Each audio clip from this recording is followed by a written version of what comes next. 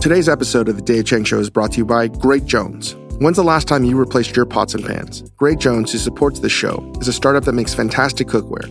Really great value for the quality. It's the cookware I use and love at home. Plus, the founders are two women who are transforming the industry. Great Jones products start at $45 and include a ceramic nonstick skillet, a big stainless steel stock pot, and a colorful Dutch oven that looks as good as it works. It's a one-stop shop. Upgrading your tools is one of the best things you can do to improve your cooking, especially as you're getting ready for Thanksgiving and holiday cooking. Go to greatjones.com and use the code DAVE, D-A-V-E, at checkout for 15% off. That's a great deal of value. If you care about how your food tastes, you should care about your cookware. Again, greatjones.com, code DAVE for 15% off. It's a great time to upgrade your pots and pans.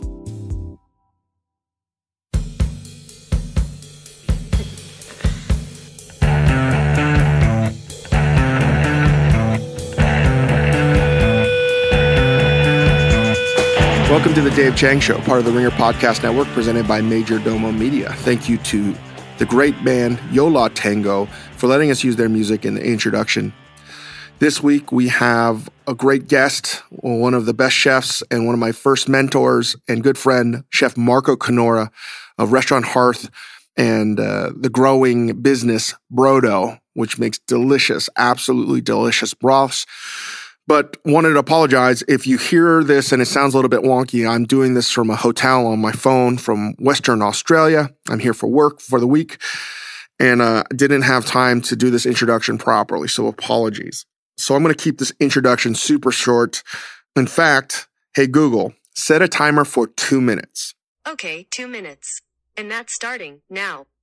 Marco was so important in my life because while I had a couple restaurant jobs before, he was a chef that opened up craft, and he was the executive sous chef at Gramercy Tavern, and he was a protege of Tom Colicchio. And I don't know if Tom gets enough credit, Tom Colicchio, the original chef of Gramercy Tavern, because he had done something that no other American, maybe people like Charlie Palmer and Rick Moonen and stuff like that. But for me, what Tom was doing was vitally important because he had integrated French concepts and philosophy and European ideas with American ingredients and sensibilities. And that's why I love this cooking so much and why I wanted to work for him. And Marco was one of his most successful proteges, and he wound up opening up craft, and Marco taught me so much. And that opening team of craft restaurant on 19th Street, East 19th Street, still a fantastic restaurant. I felt like I won the lottery,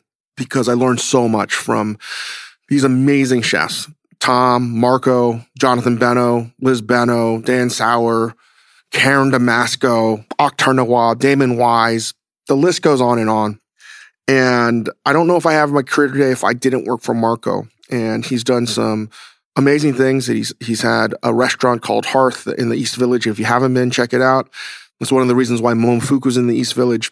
And he's got these brodos. It's these broths, these bone broths with really delicious organic ingredients. You should check it out. And he's got some stands in New York City where you can taste some delicious things. And if you hear us drinking something, it wasn't coffee. He had made us this amazing chicken, coconut curry, Thai basil thing concoction, and we drank all of it. It came in like a Dunkin' Donuts, like a mug coffee thing. And anyway, I digress. It was delicious. And just thinking about it makes me want to get some. And you can also buy some at Whole Foods at frozen. But I think the world of Marco, and he's had a terrific career. And I think he's come out I won't say the other end, but he's in a different place than he was when he first started. Anyway, want to get to this podcast. Don't have any, my opinion is fact this week because I am terribly, terribly jet lagged. It's insane. So here's my conversation with Marco Canora of Restaurant Hearth and Brodo.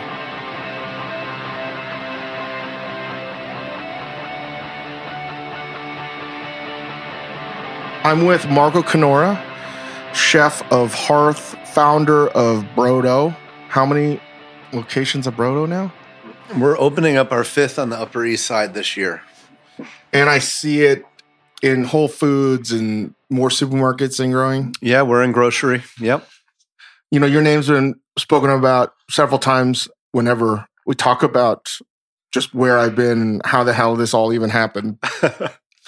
And Marco was my first real chef. While I had worked at a couple other places, it wasn't until I thought about this as a serious career until I worked for Marco. And that, weirdly enough, was a long time ago now. I know. 2000. 2000. Jesus. And such a strange time. I wanted to work for you. I wanted to work for Tom. And Gramercy Tavern was, to me, like the coolest restaurant because it allowed you to sort of celebrate being American without being completely French. And there was like a weird time. Like you had to choose like what clan you wanted to be in. Right? And the Frenchies loved him, right? Right. You had to choose the clan. Yep. You could work for Daniel Boulud. You could work for Eric Repair. You could work for David Boulay. John George. You had Charlie Palmer and a few others. But like the main groups were that. JG, Danielle, Tom. And I think Tom was accepted into that group, right? Which was like, it was weird. And again, like, I don't know if it gets enough credit for what happened at Gramercy Tavern, but it was the first restaurant that I could think of that celebrated American sensibilities in cooking. Not in a red-blooded American way, but the fact that we were going to try to look at everything through an American prism and the ingredients and the sensibilities of it. We still made 10 gallons of beurre fondue every day. Yes. and I wanted to work for Tom at Gramercy, but then like I had heard that he was going to open up his own restaurant that got delayed for a variety of reasons, and then it finally opened up in 2000. And you were going to run the kitchen. And I also knew that, I can't remember, it was a kid from cooking school. Remember Jimmy Sisha, who used to work? That's a whole nother crazy story, which we might get into. Oh, Jesus. Right? You were the chef at La Cucina in Martha's Vineyard. Yep. So I knew everything as much as I could about you.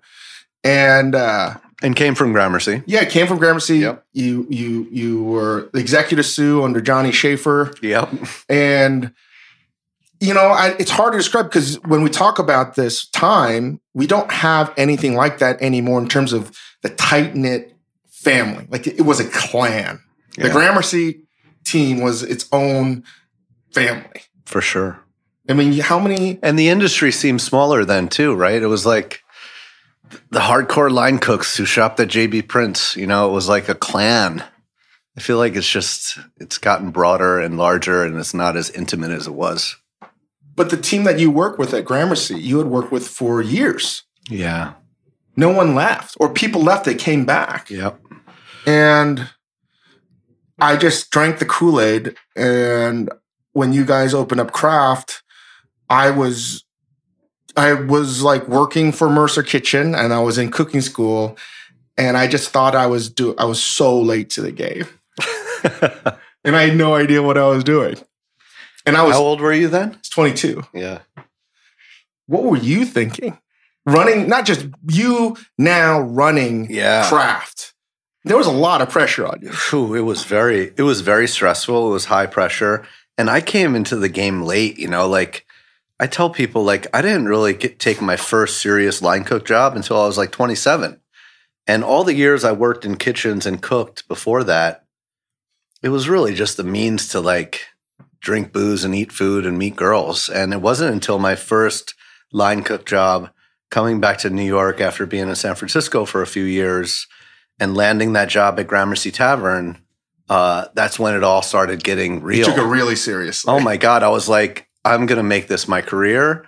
And I'm so excited to land a line cook job at Gramercy. And I worked through that kitchen very quickly. And, you know, one of the highlights of my career to this day is still the second New York Times review that happened to Gramercy Tavern by Ruth Reichel. I cooked all of her fish that she spoke about in her 3-star review because they had gotten 2 stars and then they got re-reviewed and had 3 stars. But I was the line cook who cooked the fish that she wrote about. And it was like the most thrilling thing ever for me. But what you just said seems simple and nostalgia for you. But if you're just following food now or have for 15 years, you have no idea what the fuck you're talking about. Gramercy Tavern was the second restaurant from Danny Meyer. Tom Colicchio was the chef at Mondrian. This was their first real American duo type thing. They were Will and Daniel before Will and Daniel. Yeah. It was Danny's second restaurant. Yeah, which he said he would never do. Yep. And it got a lot of press. It was on the cover of New York Magazine. 4-star American restaurant. Tom with hair on the cover. It was for sure going to have the uni crab fondue. Yes. Oh my God, with a lot of chives and chervil and everything. And it got 2 stars. Were you there for that? No, I came after. Was there a sense of fuck, we gotta like redo this, crush it? Not really, man. There was when I went into that kitchen for the first time, it was so impressive and so clean, and there was so much confidence happening in that kitchen. And I wasn't even really aware of the whole stars, and they only had 2 and any of that. I was bowled over by the vibes in that kitchen. Were you surprised how seriously they took it? Yes, I was, because it was no fucking joke. They were they were 110% from moment one. From morning, noon, and night. It was crazy. Cleaning and the flat tops and just all that culture that a lot of people speak of, it was intense times for sure. And you guys got 3 stars. Yeah. Which may seem relatively not news today. Right. But why was it so important? Deal. What was going on? Why getting 3 stars from Ruth? Why was that so significant? Well, she was one of the more respected reviewers, I think, in all the years at the New York Times. And back then, this is like the late 90s, that was kind of the end all be all, right? It's like there aren't really the gatekeepers there once was, but back in the day, like that was it. Like if Food and Wine wrote a story about you, or if the New York Times Wednesday edition or that New York Times review, like that was a game changer for a restaurant. And that was the DNA and the family that ultimately became the family at Kraft. And before that, though, you had, Tom was really ahead of his time in so many things, man. And I know most people think of him now as doing Top Chef and stuff, but he gave you liberties that most chefs would never, ever do. The conception of Kraft happened over dinner at Union Pacific with Rocco Desperto. Which is an iconic restaurant that no one will know about anymore. I know, it was crazy, but we had the million plate and all that. It was amazing. But it was a simple conceit. It was like Tom and I kind of grew up Italian American families, and it was like, why can't you eat in a restaurant the way we eat at home and just put some shit down the center of the table and everybody eats it, And that was the nugget of the idea. And it was basically like, and why does a steakhouse only have to serve like steak and these things? Like, why can't you have a restaurant format that serves all the dishes of a great fine dining restaurant, but just do it through the lens of like that center of the table steakhouse style? And, back then nobody was doing that. And it was a novel idea.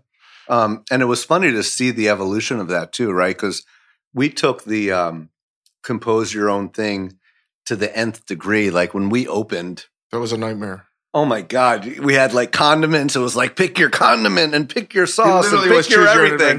Choose your own adventure for everything. It was like, I'm surprised we didn't say like, pick your sea salt, It was insane. But before that, it quickly changed though. He gave you the freedom to take time off from Gramercy. Yeah. And open on the vineyard. How did that happen? How did you pitch him? Well, summers are slow in the city always and forever. So that was one thing on my side. And look, he was always smart with cultivating talent, and you get a lot of credit today for being that same way, right? Like working with people, cultivating talent, and he was a master of that. And like he knew that allowing me to go and open a restaurant from nothing at, my folks' bed and breakfast in Martha's Vineyard was only going to make me a stronger, better manager and leader at Gramercy when I got back. So, kudos to him for like having the long view. And then it made me better to be the main guy when we opened up Kraft. So in that time frame, you were what, like 31, 32, 33? Yeah. When you were running La Cucina in the Vineyard? Yes. What were some Early of those 30s. dishes that you were working on that you're like, this is fucking it, I'm crushing it? That's hilarious. I just did something that That's no one's hilarious. fucking done. Well, one of them was, one of the dishes that Gramercy'd have back in the day was like the pepper crusted tuna, MR pepper crusted tuna. So I had to do a pepper crusted tuna. I was on Martha's Vineyard, but I did mine with panzanella, and I got some like unsalted Tuscan bread and made a really killer panzanella because that was like kind of in my DNA.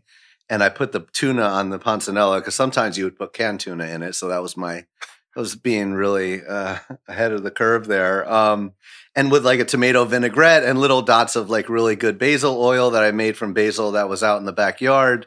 And that's like, I look back at that menu and look at that dish. It cracks me up. Didn't you?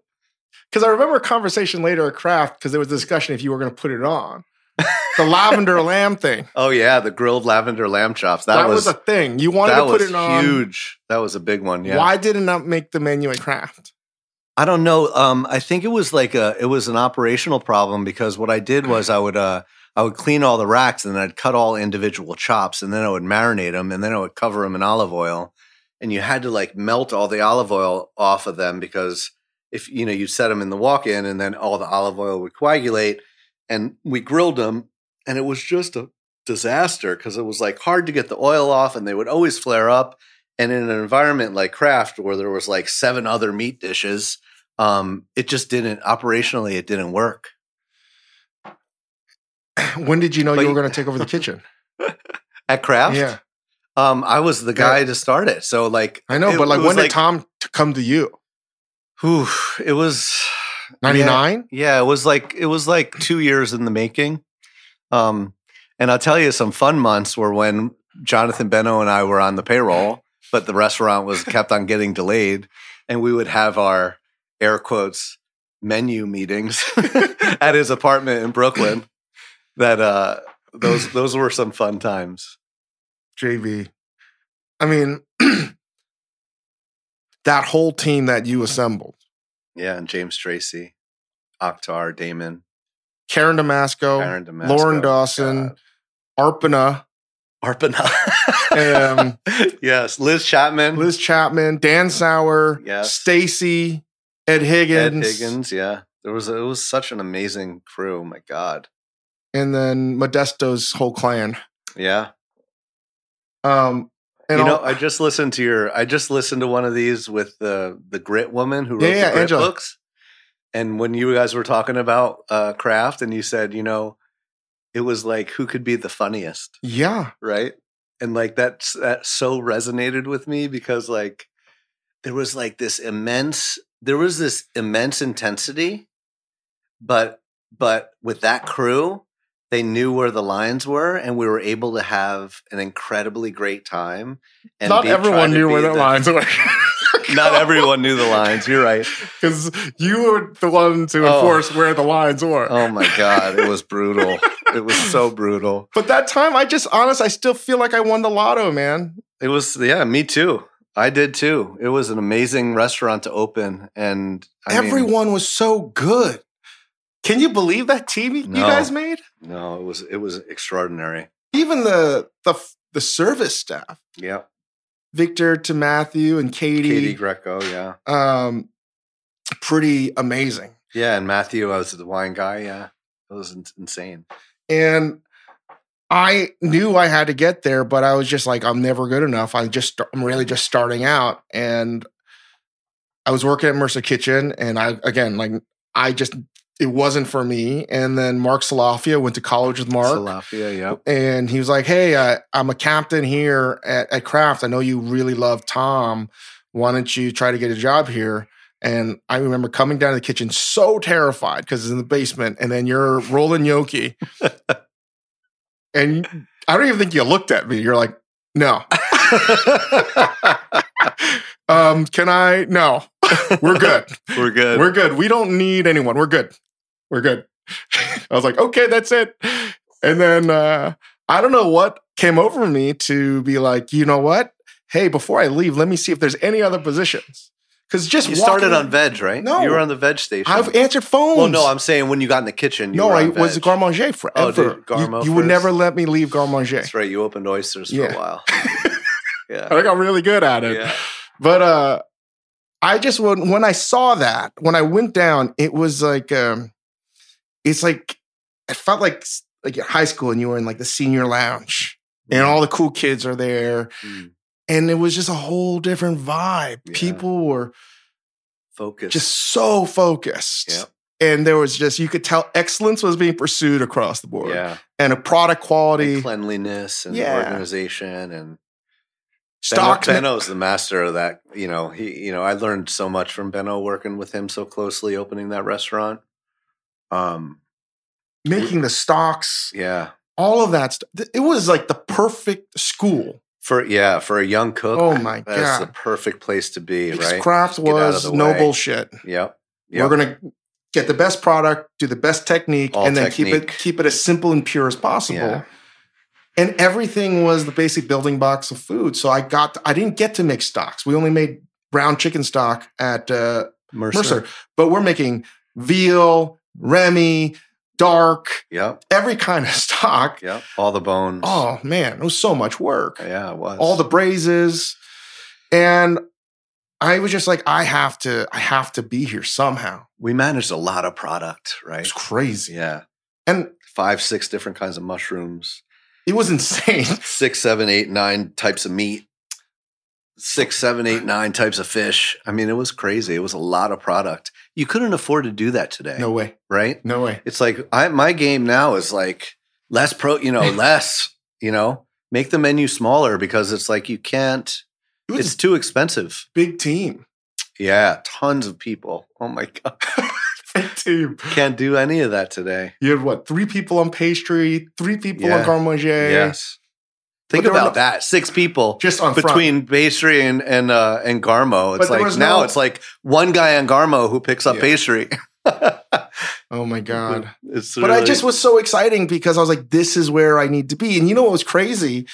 I mean, I remember reading the French Laundry Cookbook so many times. And then I think James Tracy was like, I brought it with me. And he's like, the JB on the lobster and peas, that's right. him. That's the guy. And I'm like, what? Are you kidding me? I know. That's JB. That's the guy right there with the bald head. Benno's pedigree is extraordinary. And I just was like, this is where I have to be. And then the only position I could get there was answering phones. And I answered phones for like 2 months. Yep. Until I built the courage. You got in there, yeah. I built the courage. I was like, I got to come back down and here. And then you went to Cafe Baloo, right? After that? Almost 2.5 years with you. Yeah. And man, that was the best. Those were awesome times. That 3-star review was pretty great. William Grimes. I will never forget again, like JB the next morning. He had shaving cream still on his head. You missed shaving his head. Dude, I don't know if I've ever worked that hard opening that restaurant. I remember like mopping floors with Akhtar Nawab after it was like a 17-hour shift. And somehow we were like mopping floors at like 2:30 in the morning after being there for like 16 hours. You told the story about the sous chef, the exec sous at Gramercy that was just like so intense about it. And I was like, when I met you and I was like, I don't think I've ever met anyone that's taken something as seriously as you take this. Dude, it felt like your life was on the line somehow. I don't know why. I know. I look back and I'm like, I don't understand how I could have taken it all so seriously. It was crazy how I've come a long way in my old age. Like everything, I feel like it wasn't just you. Everyone. I know. It was insane. Yeah. I don't know. How did that get cultivated? I mean, it had to come from Jonathan and I, but it's like. I don't think it was just you guys. It was just the industry then. Yeah. But it was everything was fucking serious. Yeah. And the investment in that restaurant too, right? It was no joke. I mean, it was a lot at stake. Yeah. I mean, they spent a lot of money. That was a garbage stove. Oh, I know. What was that thing called? Don't say it. Don't say it. Oh, they changed it immediately. But again, like we could wax nostalgic about this whole thing. But like, I really think about that as like, I am so blessed. Thank you for all the opportunities. Thank you for the hard talks you would have. And everything was just hilarious, man. Like, we had some hard talks. It was as serious as it was. which is hard to describe how serious it was, like deathly serious. Yeah. When did it have time to be so fun? Can you even remember how that happened? No, I don't. And I think it was like a release valve, right? I think the laughter and the fun was just a way to like release a little bit because we were all so wound up tight. It was crazy. Yeah. And I learned so much. And I never get that opportunity ever again. Or you couldn't find that opportunity. What restaurant could you learn that? Like, I wanted to work Saturday mornings because it was just me and Akhtar. Yeah. And I got to cook everything. Yeah. Get it started for dinner service, doing all the braises, making everything. Yeah. I learned more doing that. And I'm like, when I think about that opportunity. Yeah, well, we didn't do lunch, right? So all day it was prep, like focused prep. And we did a lot of charcuterie back then. We were doing, I remember one of the things I was super proud of is making my own mortadella. And I had the metal Roboku, and I would like I would fill like 1 gallon freezer bags with ice. No, I remember. And then I would duct tape the ice around the metal bowl of the Roboku because I had to get it super cold so I could whip all the fat into the pork. Oh, no, you don't have to explain to me. I remember. And then we would stuff whole pigs. We'd like bone out whole pigs, and we would stuff the middle with mortadella and roll it and then poach that. And we would like torchon the entire pig with all the mortadella in it and then slice it like deli meat. And it was just so beautiful. I think it's still in the craft. I think that's in the craft book. Well, it's it's the recipe that no one ever tried. Let me tell you, what a giant pain in the ass to make. Yeah. Duct tape frozen bags of ice around your metal salt Roboco. in the bags. Right. I was like, what are you talking about? Step 1, duct tape ice to your frozen. It's like nobody ever made that recipe. Oh my God. All of those. I remember all of that shit. And I left. I went to Japan. That's right. And I came back and I didn't know what to do. But when I came back, it was, hey, Marco's leaving. You had planned. Yeah. And that was like, whoa. You helped open up Craft Steak. Yeah. Benno was supposed to be down in Charleston, but that didn't pan out. So then everything started to change when Benno and you, Benno decided he was going to take the job moving to California to be back to French Laundry, run Per Se. That's right. And when did you start to plan, like, you know what, I got to run my own shop? Well, Katie Greco, who was the GM at Kraft at the time, and we opened that restaurant together and built it out together. Her husband was Paul Greco, and he was like uber serious wine guy at Gramercy Tavern for a lot of years. And he was at Gramercy, I don't know, for like 6-7 years. And she kind of was like, you guys should talk because you guys would make a killer team. And we did. And we worked up a plan to try to raise some money and open up a restaurant. We started looking for real estate and we found that spot on the corner of 1st and 12th, which was Topo. It was the Mediterranean restaurant. Yeah, it was Topo. They came from Il Buco. And they opened a restaurant called Topo, and it didn't last very long. So we got a good deal on that corner. I mean, it was what year is that? It was like 2003. You opened up 2002. Yeah, we opened in exactly. So we signed a lease somewhere in 2002. What were you thinking? Like, we were like, because again, now. Dude, we were so full of ourselves. We thought that it didn't matter. We thought like you could open wherever the fuck you want and like people are going to come because it's Paul Greco and Marco Canora. And like at the end of the day, like at this city, they didn't give a shit.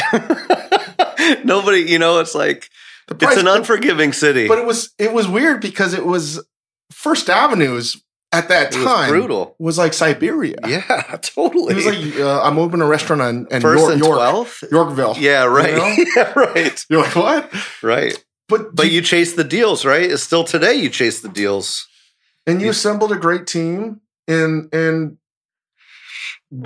how different was opening Hearth? Like, what were you thinking? Like, where were you then? Look, I was obsessed with like, fine dining and 3 stars. And like, that was in my brain. And Paul Greco had like Gramercy Tavern, 3-star world. And he was super buttoned up and he played that part and got dressed up. And his beverage programs were off the hook. And like, I was feeling my oats too. Like Craft was a huge success. You know, we got Craft Bar was fucking Craft Bar awesome. was delicious and awesome, and I was so proud of that. And Craft was high stress, and everybody was watching.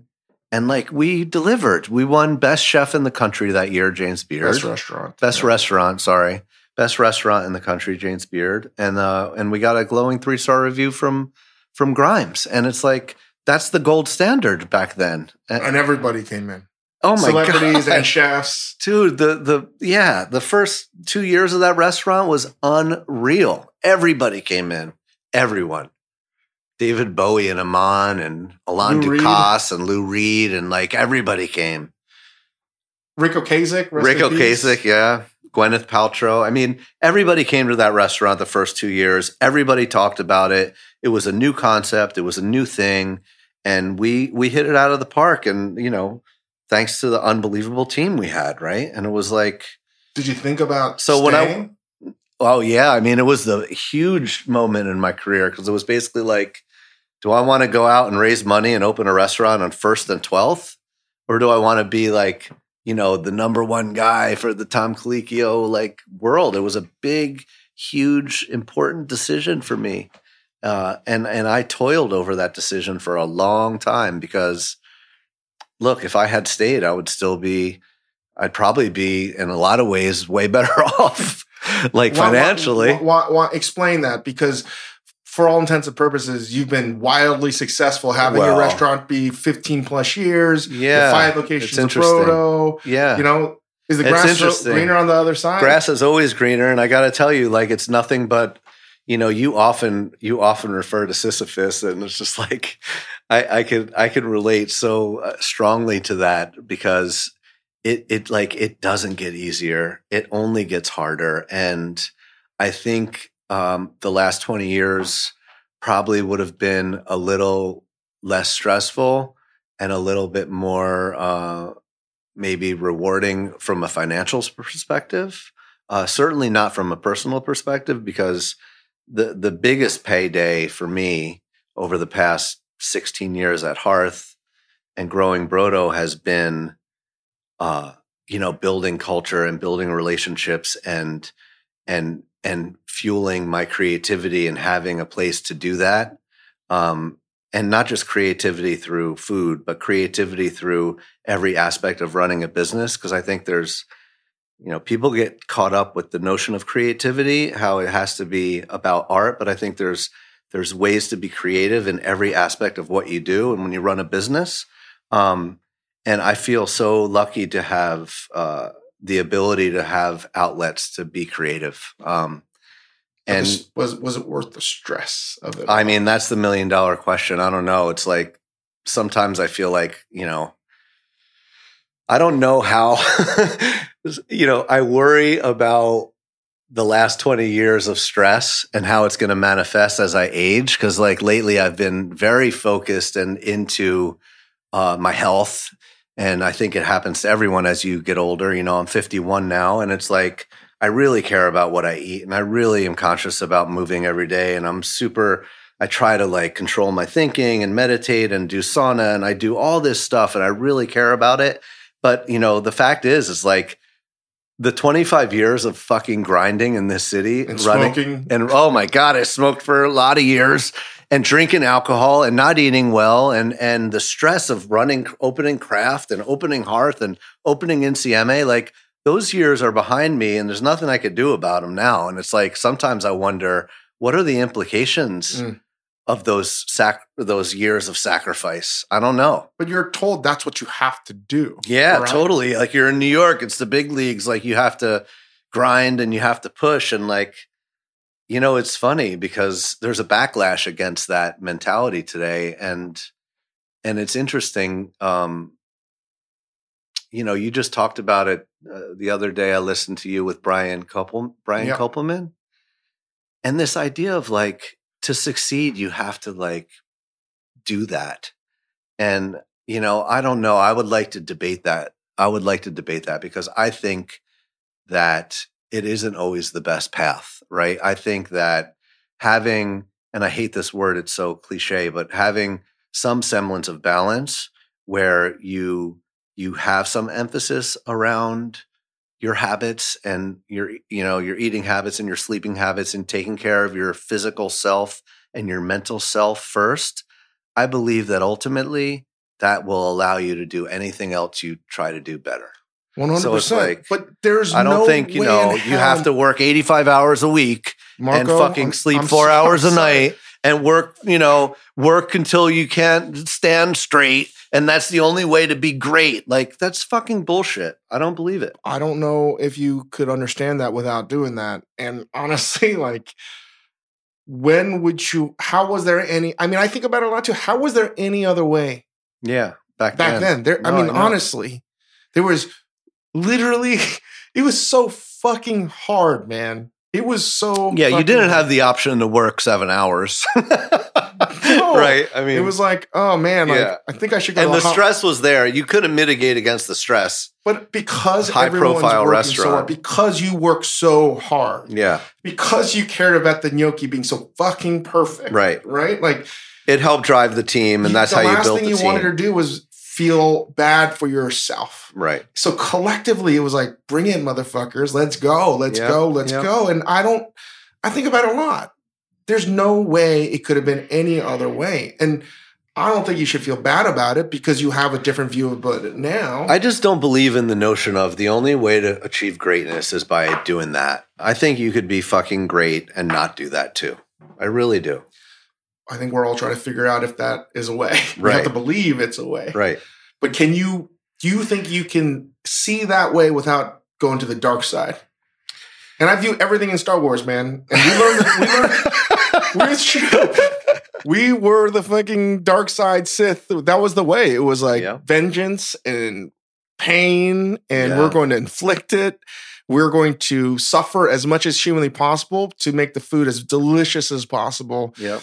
And it's highly effective. You get really great results. Yeah. But you destroy yourself and everyone else around you. Yeah. It's not okay. And it's not the way of the world today. So that shit's over. But it's And hard it's hard to be balanced. It's harder to be balanced and thoughtful and empathetic than it is to lose your temper. Right. The question is, do you think that the dining public has become more forgiving and empathetic? No, not at all. In fact, I think Don't you think that that's where kind of some of the struggle is?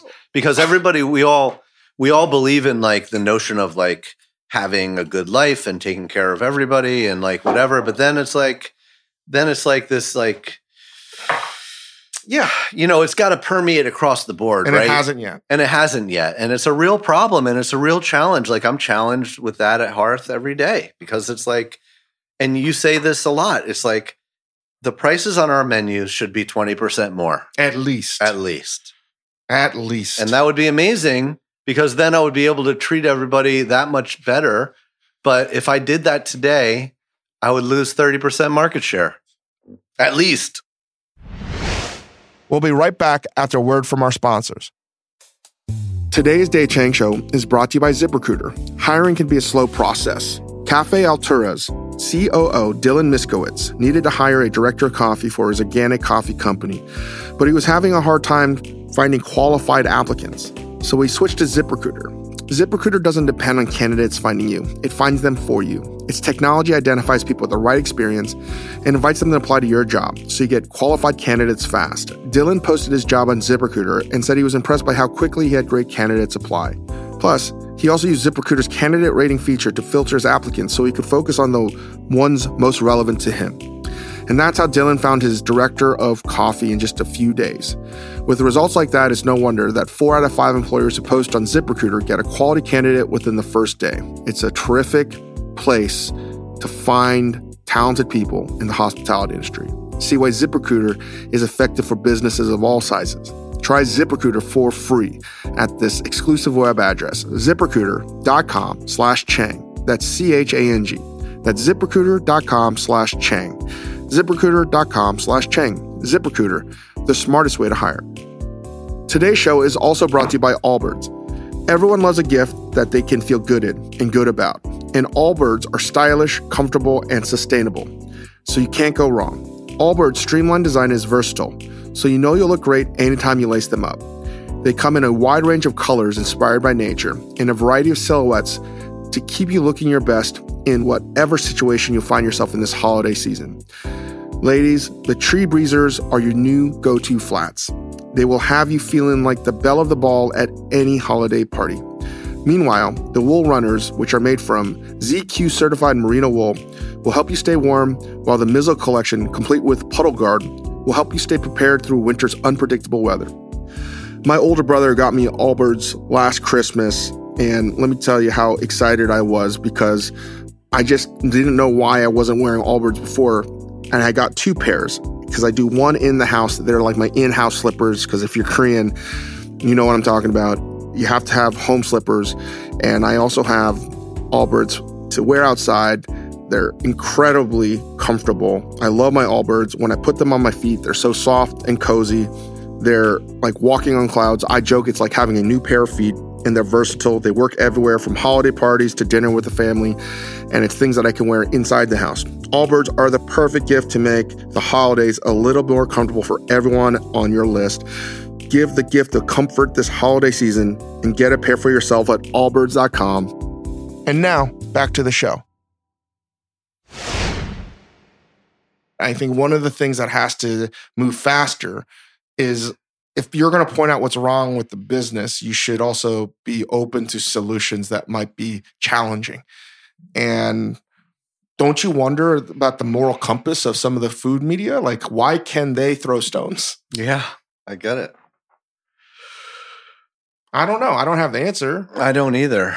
I'm really proud of the fact that like over the years I've somehow risen above it all, and like we got re-reviewed at Hearth. 3 stars was fucking sick, man. We got re-reviewed at Hearth not too long ago by Pete Wells, and we got 2 stars, and like it didn't really move the needle at all. You got 3 stars. No, at Hearth? Yeah. No, 2 stars. Never got 3 stars at Hearth, or in CMA for that matter. But it's like, I just had a conversation with a young cook who worked at Hearth for a while, and she came in to eat just 2 nights ago. She opened a restaurant out in Seattle somewhere, and we had this really wonderful conversation. And, I convinced her, it took me a while to get there, but it's like, the thing that matters in this business, in my opinion, is like giving a shit about the people who walk through your door every night. And that's it. And like, I feel like the world we live in today has taken a lot of power away from the gatekeepers. And ultimately that's awesome because you have to build it slow and real. And the way to build it slow and real is to like care about the people who come in and like empty their wallets every night. And you have to win them over every night. And that's all you need to do. You don't need to obsess. And like, I'm so guilty of it because I chased after stars and I chased and I was always disappointed because I never got them. And it's just like, it's such an awful path. And it's like, I try to encourage every young cook that will listen to me or anybody who's a chef or running a business where they could be subjected to this notion of a review system. And it's like, you got to get over it. Like they don't hold the power. I think about Akhtar too, right? Yeah, when he opened his restaurant on 8th Street. It makes me still mad. Oh my God. It really, me too. It's funny you brought that up because that's one of the thorns in my fucking side for sure. Because that restaurant was so great. It was great. It was so great. It makes me mad. It makes me so mad too. If you're not aware, Akhtar Nawab, without a doubt, I even have to ask you, is probably one of the best cooks you've ever worked with in your life. Yep. He's killing it today, by the way. Right. Which is so nice. But man, there was some fucking darkness in between. Yeah. And you're right. I couldn't be happier for what he's done and how he reinvented himself. 100%. But you know what? You can talk about hubris all you want. And certainly there was a healthy dose of it with Akhtar, but it was with everyone because he was fucking really good. And he did everything. Let me back up. I look at you guys as my mentors and older brother figures. And I've always loved you guys because you did everything the right way. There was never a shred of like compromising integrity. Mm-hmm. It just was never in anything. Nope. In any fucking recipe, there's like, no, throw it out. Oh, you took a shortcut? Throw it out. Dude, I keep that with me to this moment. And however that happened, from cleanliness, you name it, and how you guys respected your elders and the things that came before you, respecting the farmers from both vegetables to the people that gave you the meats. The whole process was beautiful to me. And I was just like, this is how it has to be done. Yeah. And Akhtar did that at his first restaurant. And nobody acknowledged it. And it's just the worst. He did everything. He rose through the ranks, spent all his time with Tom, got accolades after accolades, and then raised $1 million+ Yep. A lot of it loaned from family members. Yep. Opens an original restaurant serving with a great bar program and a beautiful design, serving and his all version that integrity of Indian American growing up in Louisville, Kentucky, with it's all fucking of this. Delicious. Who was that? Bruni. Yeah. Someone that was very nice to me. Yeah. He sure was. Sure was. Yeah. And that was hard, man. And I don't think anyone knew what to do. And that's the thing. I was like, Marco, like, you did everything right. You literally helped define a neighborhood that existed, obviously, well before anything else, but it turned into, you helped turn the East Village into a real thing. You know what I mean? Yeah. That wasn't just Stromboli's Pizza. I'd like to think it helped you open Momofuku where you did. It is the reason we opened up. Right. 1.5 blocks away. Yeah. Every day I would come up and ask Marco, we'd have a cigarette or something, and I would just tell him, like, I don't know what's going on. Yeah, scratching your head. Crying on the fucking stoop. Because I was just totally in shock of what was happening. And the only reason I opened up there was it was literally 1.5 blocks away from you. Yep. Because it was like older brothers up the street. Yeah. And we're both still there. Yeah, it's so crazy. I'll tell you the truth. Like, if you guys didn't do it the right way, I would have just done the same thing. I mean, like, but because you guys had so expertly done it the right way and paved that road so efficiently, quite frankly, like, all of you guys had all the bases covered. Not just you, from Shea Galante to Brad Thompson, you name it. All these chefs did the right fucking thing, spent the time, went abroad, whatever. Yep. And I'm like, what fucking room is there for a guy like me? And that's literally the truth. If you weren't as good as you... found your niche, I'll say. But that's the only reason. And I think it was hard for me to see the people that taught me how to cook, and I think truly are way better at it than me. Like, all I wanted for you guys to do is to like get whatever you guys wanted. And it was hard for me too, man. Yeah. Because I didn't understand. It made me not appreciate any of the success that came our way. Zero. I fucking hated it. Dude, I remember how miserable you were. It was shocking to me. Sucked. It was so shocking. It sucked, man. Yeah. I mean, I think you've always struggled with that a little bit, Dave, like to figure out a way to, like, you know, enjoy it a bit, for fuck's sake. My God. For people that work in this industry, can you find joy in this? And like, I'll tell you the truth, Margaret. I work really hard to now, and I'm doing it all right. I really pick my moments, and I really more drinking. I still drink. I mean, I've never been a big drinker. I still drink. I mean, it's one of the things where I find joy. The fact that I've lately become.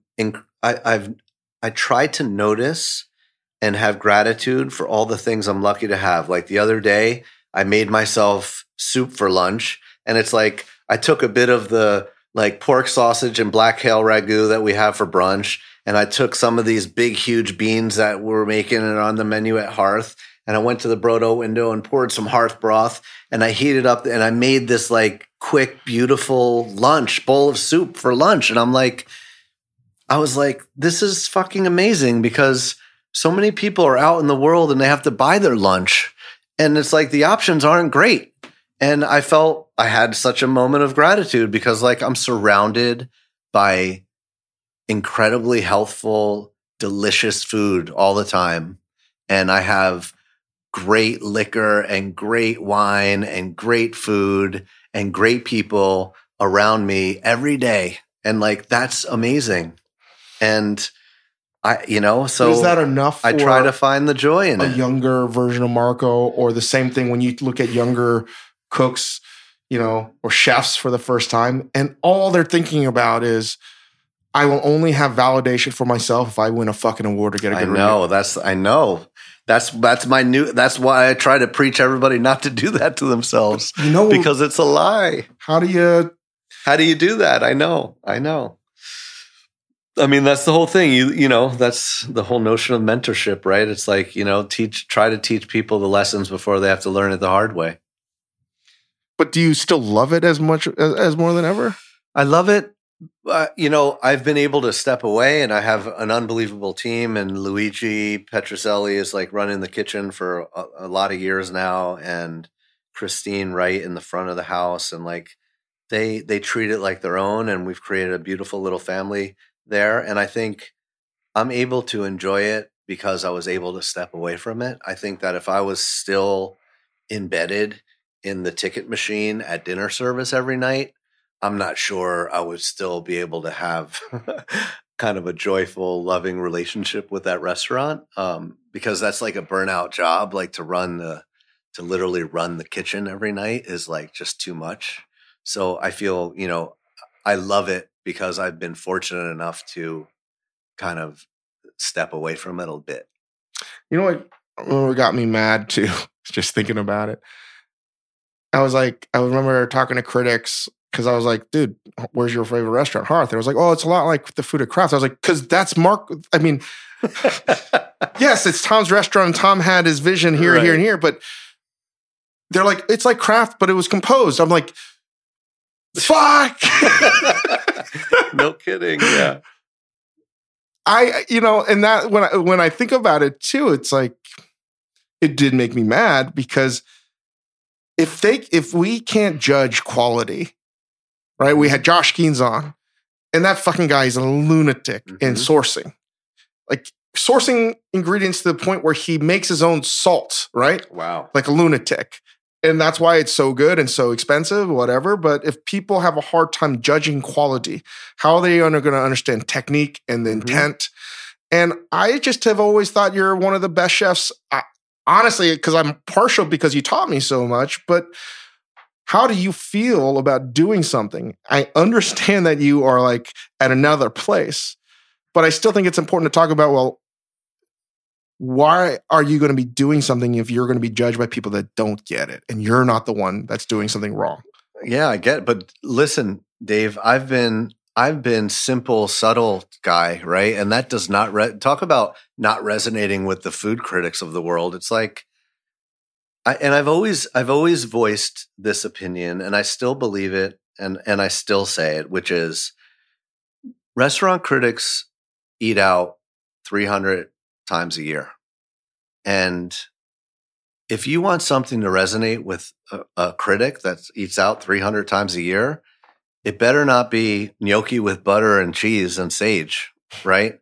And it better not be a perfectly cooked this or a simple that, because it's not going to fucking resonate with, those critics out there. And that's been me my whole life. Like, I cook one way. Like, I love simplicity. Like, I love less is more. Like, I love clean, simple food. Like, one of my dishes forever has been a plate of gnocchi with butter. Like, that's it. And sea salt. And it's like, I don't care how perfect those are. You're not going to get, an Adam Platt or some other guy who eats out 320 times a year to be like, holy shit. So let's break this down. So it's like subtlety and simplicity is lost. I can trace that whole fucking goddamn recipe of how you grew. It's the same dish. Yep. But my God, that is like a Tolstoy novel just in the gnocchi. I know it, and it makes me weep, honestly, when I think about the beauty of that. Yeah, and we can appreciate Shokunin and all that stuff. All I'm saying is we are appreciating it in the wrong perspective. And you should be defined by that dish. Because I'll argue there are a lot of different ways to make gnocchi. For sure, right? Yeah, oh my God, yes. Tons. Without trying all the gnocchi in the world, I would say that your way of making gnocchi is probably the fucking hardest way to make gnocchi. Yeah, no egg. And it went from potato made from a traditional gnocchi recipe, I guess, sort of. Potato, Idaho potato, flour, 2 eggs. Yep. And every which way to Boil cook. or bake the potatoes. Yeah. Remember how many different ways you decided all on a whim? Like you would come in and Marco has his way of spinning a towel. Yeah. Is his move. Yeah. And they'd be like, no, we're going to do it this way. You're going to slice them and you're going to cook them on a perforated, whatever. Or this time you're going to slice them in half and score them this way. It would change so much. Yeah, we tweaked and learned every day. It was great. And then I was like, I think this guy's out of his fucking mind. But no, I was like, oh, because he would come, he's like, it's about the fucking crystals, man. You got to get the crystals. It's true. It's true. The crystals and are then where we it's do at. some homework. You do some homework. You're like, oh, no. It's We would like age the potatoes. aging the potatoes. And Yeah. it was true because Yeah. you're trying to develop starch. Yeah. Age them. And man, like a good gnocchi day for you, everyone was like, because I would be in charge of cutting the gnocchi. Everyone's like, how are the potatoes? This is crystals. Because everyone knew if it wasn't good, service may go off the rails. It's hilarious. It's true, right? Like little things. And you were so in tune with this fucking dish with 3 ingredients at the time. And then the pick was just butter, Vermonte, Yeah, and Reggiano and salt and some pepper. black pepper. Yeah. And then you changed the cooking method. You started to age the potatoes. And then you got rid of eggs. Yep. And then, and now it makes total sense. Because what you figured out was like, man, if I figure out how to dry the potatoes, if I figure out how to get the starch content up, the goal is to not use any flour at all. Yeah. Can you imagine? Yeah. As little flour as needed. But The minimum effective dose of flour. Yeah, because if you can theoretically turn the potato into starchy flour itself, that would be the dream. Yeah, right. I know this. Yeah. So every time I've ever had your gnocchi, I'm like, oh man, he's closer. He's getting closer to the dream. Yeah. And it literally is a heartwarming thing for me to know that this thing, potato dish, over 20 years is still tweaking towards perfection. And if that's not 3 stars or fucking the best store, one of the best stories you ever hear about Dude, food. we can't get 1 star Michelin at Hearth, but that's okay. It doesn't matter, man. People love that restaurant and I love the people that come there. And we have such a good group of people. Like it so doesn't matter anymore. It really doesn't. I love that place. And people love that place, which is the best feeling. People come in and they're like, God, I love this place. And like, that's it. That's everything. It's incredibly delicious. Yeah. It's simple, wholesome. I never thought I liked nourishing vegetable food. soup. Yeah. Ribolita. Fucking Christ. But you know, for me, like my favorite story is like how, now I get off on serving a cup of broth because it's like this notion of making it simpler and simpler and simpler. It's like there's something about a cup of hearth broth that is like, it's like the essential nature of that cup of broth is something like that is getting me so jazzed. So how did this whole broth thing happen? It's just like, because you didn't really. I'm obsessed. It didn't happen at Kraft. It's my new gnocchi. A cup of broth. When did it happen at Hearth? Because you always make stocks. Yeah, this is Hearth broth is the universal broth I've been using since Kraft through Insieme, through Hearth. What's the Hearth broth? It's Rosemary? like it's the broth I grew up eating as a kid. That literally my mother would make this broth for holidays, and it's a big piece of like tough beef meat. It's like a turkey drumstick, and it's like a whole stewing hen. Or, it would just be like a big nasty chicken. And like those 3 things together with mirepoix and tomato product, cooked for a pretty damn long time. And it would just make the most delicious, not super like weighty, but thin at the same time. Because like everybody's like, what's the difference between stock and broth? Blah, blah, blah. It's like the Italians make broth with more meat in it. And the French make broth with more joints and bones. So one, it lends itself to reduction because there's more gelatin, and the other lends itself to flavor because they like to eat lighter in Italy. And it's like the Italian version of hearth broth with a lot of meat in it is like just so savory, and like to sip it is just, I think it's really your a joyful broth thing. is way more Asian, right? Well, this I brought tom yum for you no, to but try. even still, like it's like more meat, right? And then you use something like you make a salad out of the meat or something like that, and you have the broth. Well, yeah, we would always make croquettes out of the meat for the, growing up. Fuck, Marco, you make such good food. I'm just thinking about all the shit you used to do. It's a lot of shit you came up with. Yeah.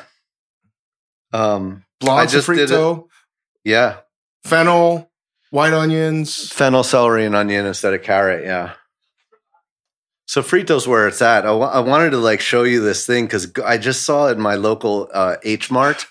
They have Goya makes sofrito. They used to put it in a can. Is it good? But now they put it in. They put it in jars. No one made sofrito like. But you it's make like, sofrito. dude, my dream is to make. So the label on this Goya sofrito is the ingredient panel is like it's really long, and there's not a lot of great things in there. And like, I want to do a clean label sofrito, man. That would be amazing. Sell. And yeah, with broth and sofrito, you can make so many delicious things. You made me do sofrito crudo. Yeah, on the pickled sardines. Yeah. That's one of my favorite dishes with parsley leaves and frisee. That was on the opening menu of Kraft. Sofrito crudo. You know, also one of my favorite underrated dishes that you did was the braised salsify sofrito. Yes. Delicious. Yes. Also, probably my favorite Marco and the Romano dish, beans. Yeah. is the cannellini beans. Yeah. That was the old amuse. Yes. But just the beans itself when they were hot. Yeah. With the balsamic. Yeah. That Simple. was fucking delicious. Yeah. A lot of sofrito. Kraft was some good food. But we're still doing that stuff at Hearth. It's the same food. Yep. I mean, we've even turned up more at Hearth with like the quality thing. Like we're only using grass-fed butter today. And can you talk about that change? We have a mill downstairs. Can you talk about this change and like how it all happened? Yep. And there was what the shift was. So if someone hasn't been to Hearth in a while, like it's all the same, but not the same. Yeah. Well, it kind of shifted when I split with Paul because it was like, wow, I really have an opportunity now to like do whatever I want. It's not like it doesn't need to be a joint decision because now I had kind of all the decision rights and it was on the heels of Brodo and the success of Brodo and the positioning of Brodo. And I just thought, I really want to speak the same language with Hearth, and Hearth had always cared about seasonality and quality. And that's how, Kraft was like that. But I was never like forward with it in the narrative or in the marketing of the restaurant. And I was like, because you can just assume there was a given that people, because this is and how like you cook. I never did like these are my farmers and these are my things, and I was always a fan of like not saying anything and just being like, potato gnocchi. But you were never a cheese. self-promoter of it all. Yeah, man. no, like, it's you just always like, got the best shit. Yes, exactly. But I never talked about it, and I was like, wait a minute, like the more I learned about how few people were really using the green market, and the more I learned from like listening to cooks who would like trail around about like things that were going on in the industry at some really great restaurants, I was like, you know what? I feel like the world is ready to, and the other thing that made me do it was the fact that as I started Brodo and as I started getting interested in grocery, I was like, you could walk the aisles of Whole Foods and I could learn more about the food I'm buying in Whole Foods than I can in the fine dining restaurant culture of New York City. And I was like, I want to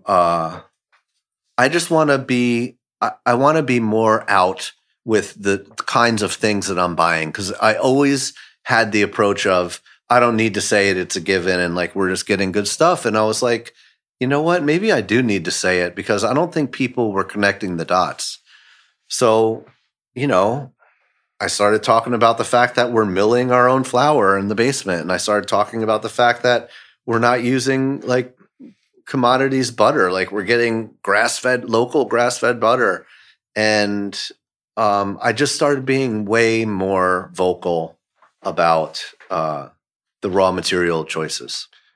And it served us well. And I also changed the format, right? We weren't app and entree because because like my apps were going to start popping $20 and my entrees were going to start popping $40 if I stayed to that old model of like protein centric entrees, and like you couldn't do it. So I was like, we got rid of the app entree model. Everything was just a plate of food, and we started talking a lot more about where we got everything, and it was amazing because I watched the demographic of that restaurant change overnight, and it went from blue hairs to 20 somethings in a matter of 2-3 months, and it was extraordinary. And I'm really glad I did it because it's the 2.0 version of Hearth that began at the 10-year mark. Yeah, and that was a fun reunion, dude. There was, oh my God, you were there for that. That's right, you were one of the cooks. And Tom was doing his lobsters from Raw. Remember that? Cooking his lobsters. It was hilarious. It was so great. That was a fun night, man. It was a blast. That was a fun night. I have that menu still somewhere in the restaurant. It was an unbelievable night. But it's amazing. After 10 years, we redid it all. And like we launched a brand new restaurant. I mean, it's still Hearth. But it's been great. It's been great. We've been busy and people really appreciate it. When's the last time you had? My favorite recipe actually is your veal breast. We haven't had that in a while. You never see it anymore. Why? Well, I won't do it today because I can't find good quality veal. It's like I wish rose veal became a thing in this country, but it's like it's going to take some time. I mean, 4-Story does it once in a while, but it's like it all goes to Dan Barber or something. I don't know. It's like I can't get my hands on good rose veal, like grass-fed mother's milk veal is impossible to get. So I don't use veal anymore. Man, we changed our meatballs to beef because I couldn't get a good quality veal. Your meat, Marco, man, all these fucking dishes are so good. Your meatballs, fuck, so good. Well, you need to come and visit us, dude. It's been far too long. Ribollita just went on the menu, so you got to come for delicious. Your annual bowl of ribollita. And the veal breast, though, fuck, that was so good. These are like with real sweetbreads. Oh my God. Yeah, that was good. And fresh cranberry beans. So good. Yeah. Are you using fresh beans now at the restaurant? In LA anywhere? More, not in New York. But the beans on the market. That's I would say another staple of Marco that's not understood is your fresh bean master. Yeah, Tuscan, man. Dude, bean eater. So many I was beans. born a bean eater, yeah. And fresh beans is something that I hope becomes more recognized as like a sought after thing. Because like I still don't, there's so many people that don't understand the notion of a fresh shelling bean. So and good. They're extraordinary fresh shelling beans. I'm going to be in, man, I you know what, just talking right now, one of us or all of us should actually all compile a bunch of fucking stories. Wouldn't that be great? Down. They're so funny. I know. Did I ever tell you the story with Keller and Benno? No. And it's literally the week that a craft bar opened. And like it was just like all of a sudden craft bars open. And then your menu with the sage leaves and the meatballs the and duck ham and taleggio. And that Hen of the Woods. Hen of the Woods. Panini. And I just remember like we had all these new cooks there trying to figure out how to get their mise en place and all the equipment, and your veal ricotta meatball so good. And someone had taken equipment off my station, and I was like, "Who took it?" And like James Tracy was like, one of the new dudes over next door." And I'm so pissed. I run around, and I'm like, "Fuck! I'm gonna kill this guy! I can't believe they took my shit." And literally, they just put a hole next door in the building, and I turned the corner, and some dude, I can't remember the person's name, with my equipment my knife or something in his left hand, hits me. Ugh. And it was all the meatballs at Craft Bar. They was bringing down for whatever reason, and they all flew all over the place. And meatballs everywhere. I have Marco's delicious meatballs stuck everywhere. I'm covered in red sauce. And the whole time it was like, I'm like, oh, do I go down? I'm happy I missed that one. Yeah. You're the first time hearing this story. Yeah. And I was like, because back then, remember like Octar, people would wear like 2 aprons because you would get in trouble if you were dirty. And I was just like, oh, I don't have time That to go was downstairs. Aktar's thing, the double apron. Remember that? He'd have 4 clean aprons on one. That's hilarious. And I turn the corner and I see God. It's Thomas Keller with Jonathan Beno sitting right there in front of me. And I'm like, covered in sauce. oh no. Oh no. No, then what do I do? I can't walk away. I can't do anything. What am I supposed to do? That's hilarious. And I don't even have a place to wipe my dirty hand. And Jonathan, JP goes to Chef David Chang.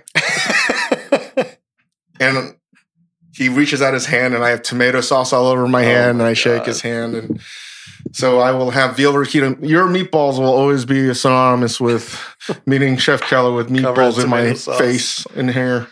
And I'm drinking this broth and it's delicious. This is what? The tom yum. It's coconut milk, curry spice from our friend at Le Bois and Lior, and lime juice and chili. And we'll make it like a la minute at the shop.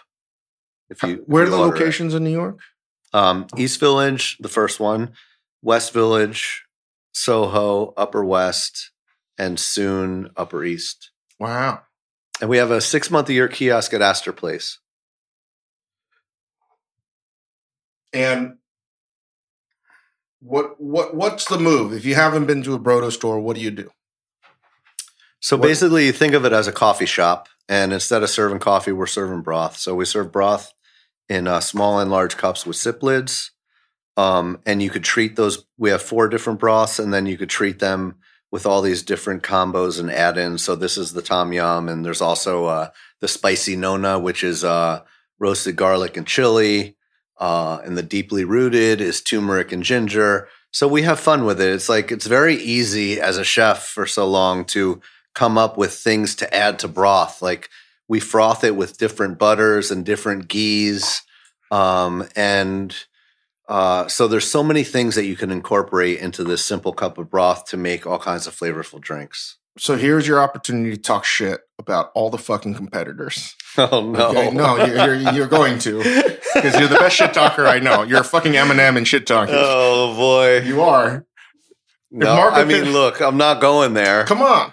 I'm not going to name any names, No, look. Don't name any names. Why does everyone else, what kind of shortcuts does everyone else take that you don't? Okay. Well, there's a lot of them. So the vast majority of broth in the marketplace is made by buying base, which is like essentially like a pureed version of a bouillon cube.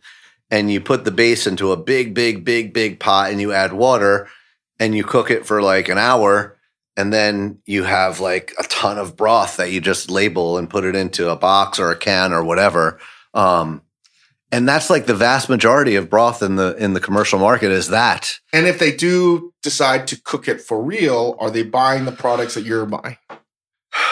I mean, look, I don't know how everybody else is doing it. I could tell you that, you know how they say when you don't know what you're doing, sometimes you do things and, because you're stupid and you don't know. And it's like, we fill pots with bones. I mean, I make broth. We make broth commercially the way we made broth at Kraft. That's all I know. I know. Right. And I'm doing that now. And a lot of people are like, you're out of your fucking mind. But I'm kind of like, I was one of those. There's only one. I mean, look, that's the only way I know how to make broth. I know. That's and nobody's going to tell me like, oh, well, if you want to sell it here, then it means you have to make it this way. And it's like, I refuse to believe it. And so I sat down with Marco and I told him that advice. Like, you're out of your mind. You can't do it this scale, but you are. And we are. And that's why I'm not changing it. And you never get an. You've never taken a fucking shortcut, man. You just don't. And even with this, you're buying the best. You're cooking it the same way we would do that you taught me how to do it. It's how we make it. And that's why it's the delicious. only way to make it. Yeah, it is delicious. And I hope that at the end of the day, it's hard though, because in a grocery setting, you can't taste stuff. So, it's hard to educate in that channel, but we are all in on it. And, I'd like to believe that it's all about people, you have to repurchase it, right? So people will try it. but they have to love it to buy it again. And like, that's the key to like building something in a grocery channel, I believe and hope. So the hope is that little by little, people will try it and be like, holy shit, this does taste different. What are besides it being delicious, right? Which it is. Yeah. What are the health benefits? Yeah. I mean, they're so long, and like, I like to get out of the functional, there's a ton of functional benefits to good broth, but one of the things that I kind of hone in on is like, I want this to be a hack for people to cook more at home, because like, I believe cooking for your family and cooking for your friend and cooking for yourself, for your own food, is one of the best things you can do for your mind and your body and your health. And having a good quality broth available to you to insert into your cooking at home is one of the best time hacks there is. So I would say the biggest benefit is to understand what it means to have broth as a staple in your kitchen. And that will lead to tons of benefits, functional and otherwise. But if it's like a health and wellness conversation, all the benefit comes from the amino acid structure that is in that collagen protein. There's L-glutamine in there, and there's glycine in there. And there's a lot of studies, despite a lot of people saying there's no proof about broth. There's proof about the elements of broth. And there's plenty of studies about glycine. And there's plenty of studies about L-glutamine, two things that are very prominent in our broth and traditionally made broth. And it's like, it helps heal your gut lining. And it helps lubricate your joints, and it helps hydrate yourself. It helps you recover well. It helps you produce more collagen in your body. And it's just like, it's insane how many benefits there are. And the other thing I like to say, and I'm going to take advantage of being on your show to say this, it's like, people have been consuming traditionally made broth on every corner of the world for hundreds and hundreds of years. And like, for me, that's enough. Like, I don't need a study. Like, everybody wants to debate about what to eat and what not to eat and whatever. And it's like, I would dare say we should look at what we've been eating as humans for a lot of years on every corner of the globe to drive our decisions. And broth is something we've been consuming for hundreds and hundreds of years on every corner of the globe. And we need to get back to it because it's very valuable for cooking, for health. And delicious. I say the world's first comfort food. It's like, it's as comforting as mac and cheese, except it's really fucking good for you. How many cups have we both just had? 4. It's delicious. And I didn't know. I thought he fucking was bringing Dunkin' Donuts coffee mug, but lo and behold, it's a giant gallon jug of broth that we've now. And it's delicious. It's delicious. And we're shipping it on e-commerce too. So, you said you had a discount? Yeah. Dave 15% off, brodo.com. Brodo.com. Yep. Dave 15. Dave 15. And you'll ship it to you. Anywhere in the US. Good for the holidays. Good for Thanksgiving dinner, man. Yes. Give them a recipe for your broth for Thanksgiving dinner. Well, just make a roux and add hearth broth to it, and then put some chopped sage and rosemary in it, and you've got an unbelievable gravy. That's it. Done. If you don't make it, you're a loser. Marco, Chef, thank you so much. I'll always have to call you Chef, but thank you. I appreciate it. It's been great. I've been hoping that we were going to have this conversation at some point. We could talk a lot more about the fucking insane shit. I just want to say I share your love of Jeremy Fox. You mentioned how he just got reviewed at Birdie G's. Birdie G's, yeah. I mean, I have admired that guy from afar for so long, and he is an iconic figure in my mind in terms of somebody to emulate. And his cooking and his devotion is extraordinary. So I just wanted to kind of jump on that wagon with you and say, that fucking guy is unbelievable. And the shit he's gone through. I know. One of, if not America's greatest talents. Yeah, for sure. 100% agree. So, I know you've been a huge fan of his, and check out Fox's restaurant. Check out Marco's restaurant, Hearth, and all the Brodo locations. Brodo.com. Yep. Dave 15. 15% off. And if you make the recipe for Thanksgiving, it's the roux, brodo broth, Hearth broth. With a basic roux, some fresh chopped sage and rosemary at the end. Squeeze a lemon, never hurts. And if you photograph it and send it to Marco's Instagram account, you'll get 30% off your next brodo order. See you Stop.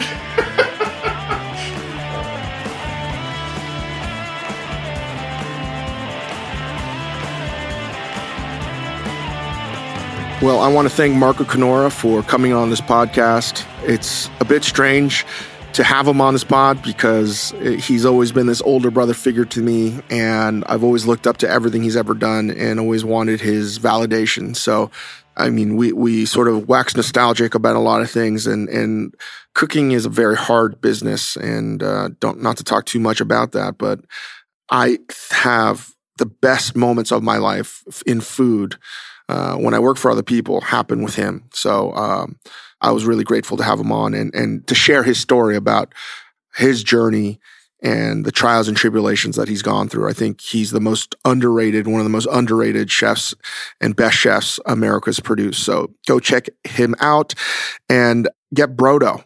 It's really delicious stuff, and it's the real thing, and everyone else uses garbage or it's like from concentrate or something like that. But Marco doesn't ever compromise on ingredients. That's just not who he is and what he does.